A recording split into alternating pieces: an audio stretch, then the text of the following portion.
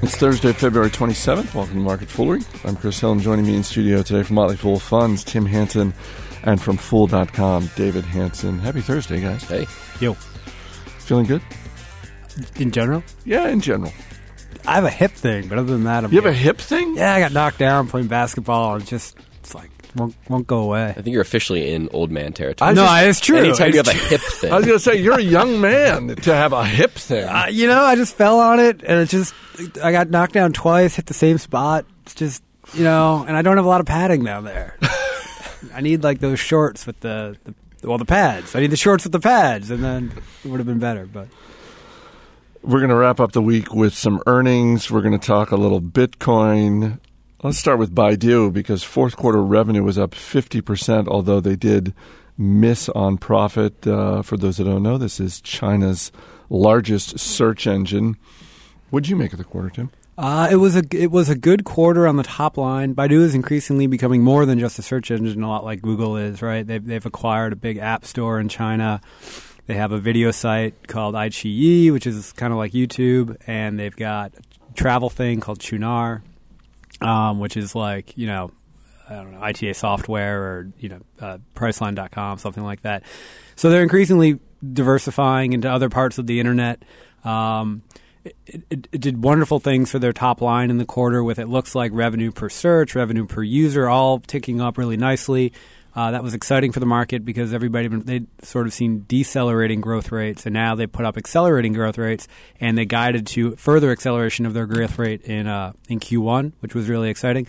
Now, the cost of achieving that revenue growth was significantly greater spending on the SG&A line, which they attributed to promotion of their mobile applications. But they said they're up to 20% of revenue was mobile, which was, I think, about $300 million in the quarter, which, if you believe my guesstimate math, they went from like $40 million mobile revenue in Q1 to $300 million in Q4, which is incredibly good. That's great. So they're getting a return on that investment, but they're also investing heavily in R&D, and that all weighed on operating expenses, which caused EBIT margins to decline pretty dramatically, both sequentially and year over year. Market's giving them the benefit of the doubt on that because they think the investment now is important to preserve market share tomorrow, and obviously revenue per user and all those things, they'll monetize in the future. The same dynamics that are at work in sort of the U.S. tech space are at work in the China tech space when people think about valuation. So it was, they did what they said they were going to do. The positive is more revenue. The negative is it costs them more to do it.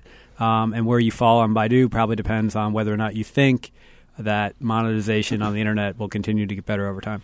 I'm assuming they face the same thing that Google and pretty much every company in the U.S. faces in terms of mobile revenue, sort of typically what we saw with Google was, they need to make money off of mobile, but they're making less money. They're able to charge less per ad, that sort of thing.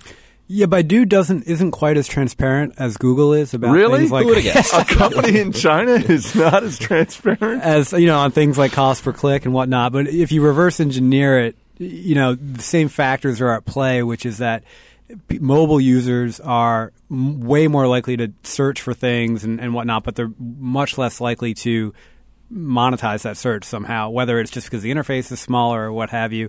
Who knows why that is. But it looks like the revenue they're getting per mobile search has come up really dramatically in the quarter. I don't know exactly what explains that. Some of it's their location-based stuff. Some of it is some of the new applications they're using on mobile, I'm sure. But that's the challenge. And for Baidu, it was particularly tough because I think Google did a really nice job of anticipating the change to mobile with Android and everything like that. Whereas Baidu, which had just a dominant position on desktop search, was a little bit caught a little bit more flat-footed by the switch to mobile in China, and a couple of competitors have sprung up there, which is why they got sort of punished in the middle of 2013 by the stock market. But their brand is really good. I think they've got one of the best corporate cultures in China in terms of attracting talent and whatnot. And so I think those advantages are starting to play out for them. I don't follow Baidu too closely, so I'm going to take advantage of our expert, Tim, here, the Baidu expert, it seems. The first thing you hear with Baidu is always, it's the Chinese Google. Yes. In which way is this not the Chinese Google? Can you give me like a couple sentences on how this is different and how the story's a little different?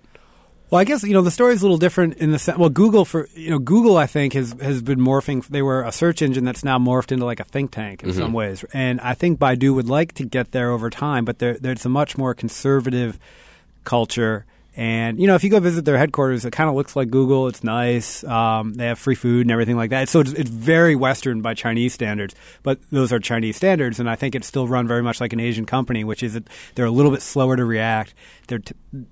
They're spending not on things like driverless cars and Google X, right? Which people make fun of Google for that, but I actually think that's a fun and exciting part of that company. And I think Google is probably a little more forward thinking, and Baidu historically has been a little bit more just let's copy what we see working in other parts of the world. I think they've done a nice job now of breaking out of that shell. And their app store that they bought, and some of the things they're doing with their box computing and their light app mobile interface and things like that are actually pretty innovative. And it would be, I think, for them, they're in a market where their competition tends to just be copycats, and it was just people were fighting over who could get, if I could get myself hardwired onto these phones, then I'll get market share because I offer the exact same stuff. And Baidu's tried to start differentiating themselves a little bit.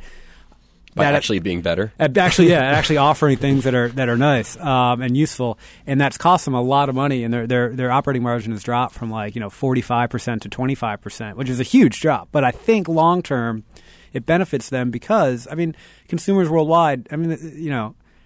People have made fun of Chinese consumers in the past, but their demands on quality are going up noticeably, and pirated crap isn't going to win the day in China over the long term. So, like a lot of stocks, shares of Baidu have had a pretty phenomenal run over the last 12 months. When you look at the stock today, does it look expensive? Does it look fairly valued? What do you think? This is one that we own shares of. It's actually it is one of our top 10, 11 positions in two funds, the Independence Fund and the Epic Voyage Fund, and we have. I would call the valuation probably a little bit more than fair. But having said that, it's one that we're willing to hold and watch to see where they go just because they're doing some interesting things. And, judging them by their EBIT margins today, I think with a company like that is a disservice to where the future could take it. A stock that has not had an amazing 12 months but is certainly winning today is JCPenney. Shares are up more than 20% after their fourth quarter results. They reported a small profit, David, profit of $35 million, which when you consider a year ago, their loss was north of $500 million. That's obviously great. Revenue came in a little bit lower. What is this today? Is this a dead cat bounce? Is this just the stock has just gotten hammered so badly that it's worth a little bit more now? What do you think? It's a combination of all those things. And yes, they reported a quarterly profit, but all of that was basically because of a big tax asset they had. So the actual operating performance was still a loss. So it's not all totally awesome at JCPenney quite yet. All of surprising. A sudden. They're turning around, but it depends on your kind of frame of reference. They're turning around compared to where they were last year. It's hard to get worse than they were last year when they did the no more sales, low prices every day. That's the way we're going to do it now. They're turning around from then because that's a pretty easy turnaround. They're not going to get back to the market share they had 10, 20 years ago. It's not going to happen. So I think they've made the right moves in terms of ditching that low prices every day. That was obviously a failed strategy because they tried to do it kind of at the expense of their existing business, and they alienated all their customers, and then they had no more capital to fund their new kind of store within a store operation. So it was just a failure. And I've talked to people in the retail industry, and what they think that JCPenney needs to do is get more third-party vendors in there. Have products that people actually want to buy. So they've tried their whole Joe Cool thing. Whoa. Imagine that. Is that want the to buy secret stuff. to retail? That is. So Joe Cool, I don't know. I don't own any Joe Cool stuff. I don't know any people wanting to own Joe Cool. So reaching out, becoming kind of not becoming Macy's, but you can go to Macy's and get brands that you want. People don't go to JCPenney because there aren't brands that they want there. So reaching out and trying to become that kind of channel that has multiple things that people actually want, there's a chance there. Well, another thing that Macy's has going for it is smart leadership when it comes to managing their footprint. They just seem to do a much better job of managing, not just are we maximizing every square foot within these locations, but are we being smart about our growth? Are we being smart about how many Macy's there are across the country, that sort of thing? And it seems like that's yet another thing where JCPenney really needs to think harder about the number of locations they have. Right. I see that as kind of, it's happened. I mean, they're closing stores. They have what they have, so they're going to deal with the hand that's been dealt to them now. If you're looking at the stock today, and I've always said that JCPenney's probably a buy at some price. Almost every stock is a buy at some price. I mean, if it's cheap enough, you can buy it. But if you're looking at this and saying, well, I'm going to wait to see if the turnaround really happens, same-store sales keep moving in the right direction, you're going to be too late. If you're waiting for the results to look good in this, you're going to be too late, because I think the market, if it does happen, is going to be very forward-looking, and it'll already moved up to kind of a fair value. So that's just my thought. That's too hard. Yeah, when you've had as much management turnover as they've had, and I can't even imagine what it'd be like to be an employee at JCPenney right now, in terms of like multiple failed strategies and leadership fighting, and Bill Ackman showing up and selling Discord, and it just seems like they did a lot of things wrong. And you know what? The economy's getting better. And if they get back to their core customer, good things could happen to them. But it's just the retail is hard. And I think if you're not really differentiated either on price or on the wares that you sell, and I think David alluded to the fact that JCP right now isn't really differentiated on either, and is trying to get back to being, I guess, differentiated on price. But the advice is go differentiate yourself on product. Yeah. I don't know where they go. It's a really hard one to analyze. Another retail stock that's up this week, maybe deservedly so, maybe not, is Target. Their fourth quarter profits fell 46%. But, Tim, this is yet another example of, the stock beat expectations. Well, the expectations had been lowered over the last few weeks to the point where they were basically lying on the ground.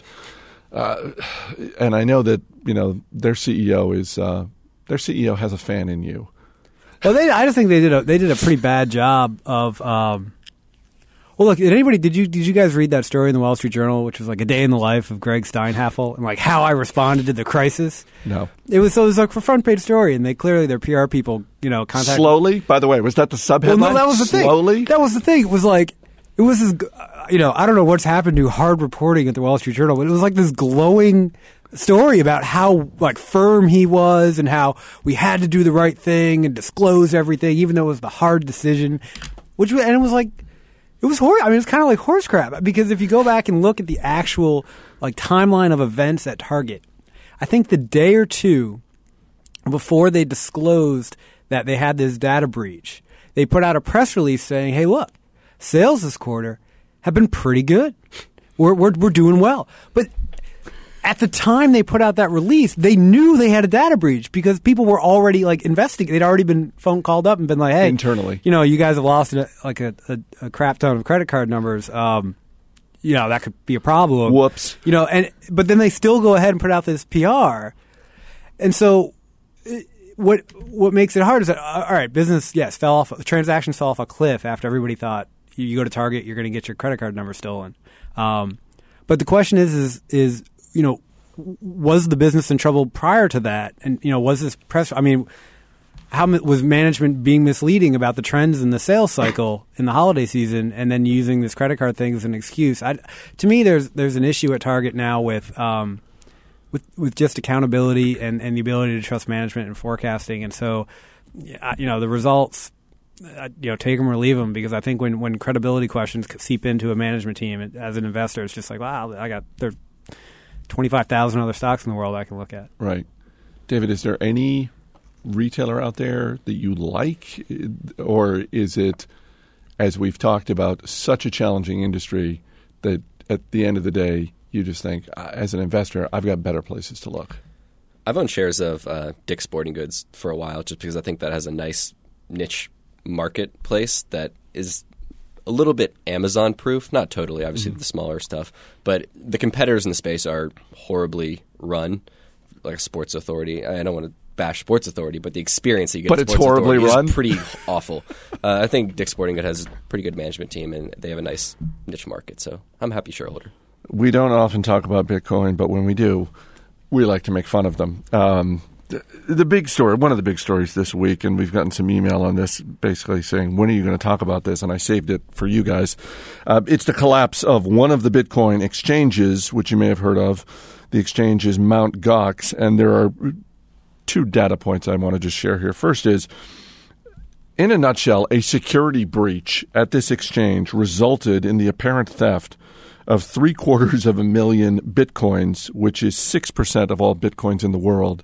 And the second data point, and I cannot stress this enough, Mt. Gox, the exchange, gets its name from the card game Magic the Gathering. It was an online exchange forum for enthusiasts of a card game called Magic the Gathering. Then Bitcoin comes along and they say, well, hey, here's what we can do this instead. We'll just turn our online community for Magic the Gathering into a Bitcoin exchange. And shocker, here we are now and there's a security breach. Here's my question for you guys, though. As this has unfolded, people are falling on one of two sides. There are some out there in the financial media saying this was inevitable and this is just the first domino to fall and Bitcoin as a currency is a house of cards and it will soon come crashing down. There are other people out there saying, you know what, this is actually good for Bitcoin because Mt. Gox was a joke of an exchange. This is like a poorly run bank failing, and just because a single bank fails doesn't mean the U.S. dollar is a horrible currency. From the smile on your face, Tim, I'm guessing you're going with the former, not the latter. No. I mean, I think it's probably the truth is probably a combination of the two. I mean, from what I read, Mt. Gox knew about this transaction malleability issue that resulted in this massive theft, and instead of fixing it, just kind of hoped it would go away, and was basically kind of running a Ponzi scheme because as long as new Bitcoins got deposited with them, they could fulfill withdrawals. And as soon as there was a run on them, it was like, well, damn it. We don't actually have all those Bitcoins because we've been systematically being robbed for a period of years. So, yeah, that probably had to go away for this to become serious. True. Having said that, I don't think you could have the most technologically sophisticated exchange out there trading Bitcoins and secure wallets for them, and it wouldn't solve, I think, the issues with Bitcoin being a currency, which are, one, it needs to hold its value in a somewhat reliable way, and two, it needs to be able to use to transact for goods and services. Neither one of those conditions is yet satisfied. I mean, right now, Bitcoin is more volatile than, pick your third world, developing market currency. What's holding its value better right now, the Indonesian rupiah or Bitcoin? I mean, the rupiah does. So until you have predictable value, it's not a currency. Yeah, David, wasn't part of the case, the bull case for Bitcoin when it first started that, hey, look, the U.S. dollar is, you can't really depend on it, and this is a virtual currency, and therefore it's going to be more stable. I've been a somewhat supporter of the possibilities of Bitcoin. I don't own any Bitcoin, but there have been some things. Wait a minute, I thought you and Matt Copenhaver. Well, the Motley Fool owns a fraction of a Bitcoin for a project that we did. So, yeah. How's that work? Company money at work. There's been some things that have come out that have been a little disheartening because one of the whole things with Bitcoin was, it's so secure, and every transaction can be logged, and we're all fine. And then this comes out, the transaction malleability, and everyone else says, well, we knew about that, but it's really Mt. Gox's fault because they should have done their software to account for that. So that's kind of disheartening to know that there were some things that weren't being said there. But I still think that Bitcoin or a Bitcoin lookalike, they're not going away. I still think the latter part of what Tim was saying in terms of the transaction abilities of Bitcoin, that's the most interesting part of this. And the Bitcoin entrepreneurs, quote entrepreneurs that you hear talk, they're usually bullish on the transaction side of this, not the currency. They'll admit it's not a good currency, but they say that on a transaction basis, it's very cheap. You can go across borders. This makes sense. And there's a lot of smart people looking at this. I mean, this isn't going away. I was watching a talk from the CEO of Circle, which is a Coinbase company or a Bitcoin company, at MIT, and the lecture hall was overflowing of MIT students trying to learn about Bitcoin. So when you have something like this that's going through this stage, whatever stage it's in right now, and you have that many smart people looking at it, I think it's sticking around. It is a fascinating idea. This seems like a somewhat rough execution of a fascinating idea. I mean, foreign exchange fees suck. Anybody who's traveled internationally knows that. That is a ripe industry for disintermediation. Is Bitcoin the solution to it? If you buy Bitcoin, you take it to China to go spend it, and it drops 15% while you're on the plane, that's way more than you're going to pay to flip your dollars into RMB. So, I mean, that's the issue that needs to be solved for. But, I mean, it is a fascinating idea that does solve for certain real-world problems, and the execution just isn't there yet. Well, it could get there, or it could not. We will wrap. How's that for a definitive opinion? Works for me. We will wrap up Oscar week with business movies. Our listeners are weighing in. First, do you watch the Oscars? Is there a film you're rooting when is for? It? I don't even know. It's Sunday night. Oh, okay. No? I hate award shows. I do. All award shows? All award shows. Even the Grammys? Yes. Definitely the Grammys. I say that not as someone who watches the Grammys, but it seems like, at least in the case of the Grammys, it's an award show that gives the people what they want, which is like they want to see people perform. It's like, well, here are musicians. Why don't you just go see people perform then? I mean, you don't need this whole self-backslapping people. Spotify, you can pick whatever song you want to hear. It's like, holy cow, a bunch of people go up and applaud themselves for 3 hours. I mean, we should host the Motley Fool Awards. Just what we do. Give everybody in the company an award. But, there you go. And then make people watch it on ABC. yeah, that's the worst part. We have your Grammys, but don't televise it. Don't make me watch. People weighing in with their favorite business movies about money. From Bruce Hellert, he writes, I have no support for Jerry Maguire, which was mentioned yesterday. He said, try Cash McCall, which I had to look up. It's a film from the 60s. Is it an obscure art house film? No, it's with James Garner and Natalie Wood. From Doug Haining in Springfield, Missouri. Great business movie, Risky Business. It had me wearing a pink Oxford and wanting a 944 all through the mid-1980s. From Bud Turner in Palmdale, California. Michael J. Fox in the cheesy 80s flick, The Secret of My Success. C. Gerard Smith, who submitted Executive Suite. William Holden, Barbara Stanwyck. You can almost never go wrong with Barbara Stanwyck. And finally from Paul Bier Najjar in Pleasanton, California. It's not an IMDb favorite, but Chris Farley fans can appreciate Tommy Boy, a story of a do-no-good son who becomes successful selling brake pads. I think we're all on board with Tommy Boy. Yes. I shared that with our friend Brian Richards, who is a huge Tommy Boy fan. He is a big Tommy Boy fan. 100% agreed with that. David Hansen, a movie from the world of business, investing, and money that you'd recommend for our listeners? I'm a younger guy, so I'm going to rep my generation. Yes. I'm going to go with The Social Network. So it's a newer one, and I heard last week someone referred to it as, I guess, my generation's Wall Street, the equivalent of that. I think I heard it on Planet Money, the podcast. I think that's a good thing. Wall Street's great. I mean, I cover banks every single day, but I much rather have our smart people going to work at tech companies and trying to think of the next big thing than go work for Goldman Sachs and think of the next great derivative. So I think it's a good thing, and yeah, we'll see. The Social Network, Oscar-winning film. Tim, what about you? I think Pixar's Wall-E is underappreciated as a business movie. I just watched that recently with my kids. What is it? Is it Super Mega Corp? It's B&L. B&L. But what is it? By and large. By and large. Which is the massive corporate entity that appears to take over the entire... It's basically like the United States in the far future is a corporation. Right. And the president is really just like the president/CEO of By and Large. And people have become woefully obese. And yes. I mean, it is actually a very dark movie for what is advertised as a kid's cartoon. It's I think the business angle there and the commentary or the satire is very unappreciated. I like Wall-E. I agree with that. All right. And it has a very touching emotional ending. Well, yeah. Especially when you consider it's robots. Yeah. It's mainly robots. I believe I shed a tear while watching that mid-flight once, which is always awkward when you cry on an international flight. Is it possible you were also sleep deprived? That is possible. That is very possible. You can read more from Tim Hansen and his colleagues by going to foolfunds.com and signing up for Declarations, their free monthly newsletter. Just go to foolfunds.com. And David Hansen does cover banks every day, and you can check him out with Matt Copenheffer on their show, Where the Money Is. It is free on iTunes, on Stitcher, on any number of platforms, so check it out. Guys, thanks for being here. Thank you. As always, people on the program may have interest in the stocks they talk about, and the Motley Fool may have formal recommendations for or against, so don't buy or sell stocks based solely on what you hear.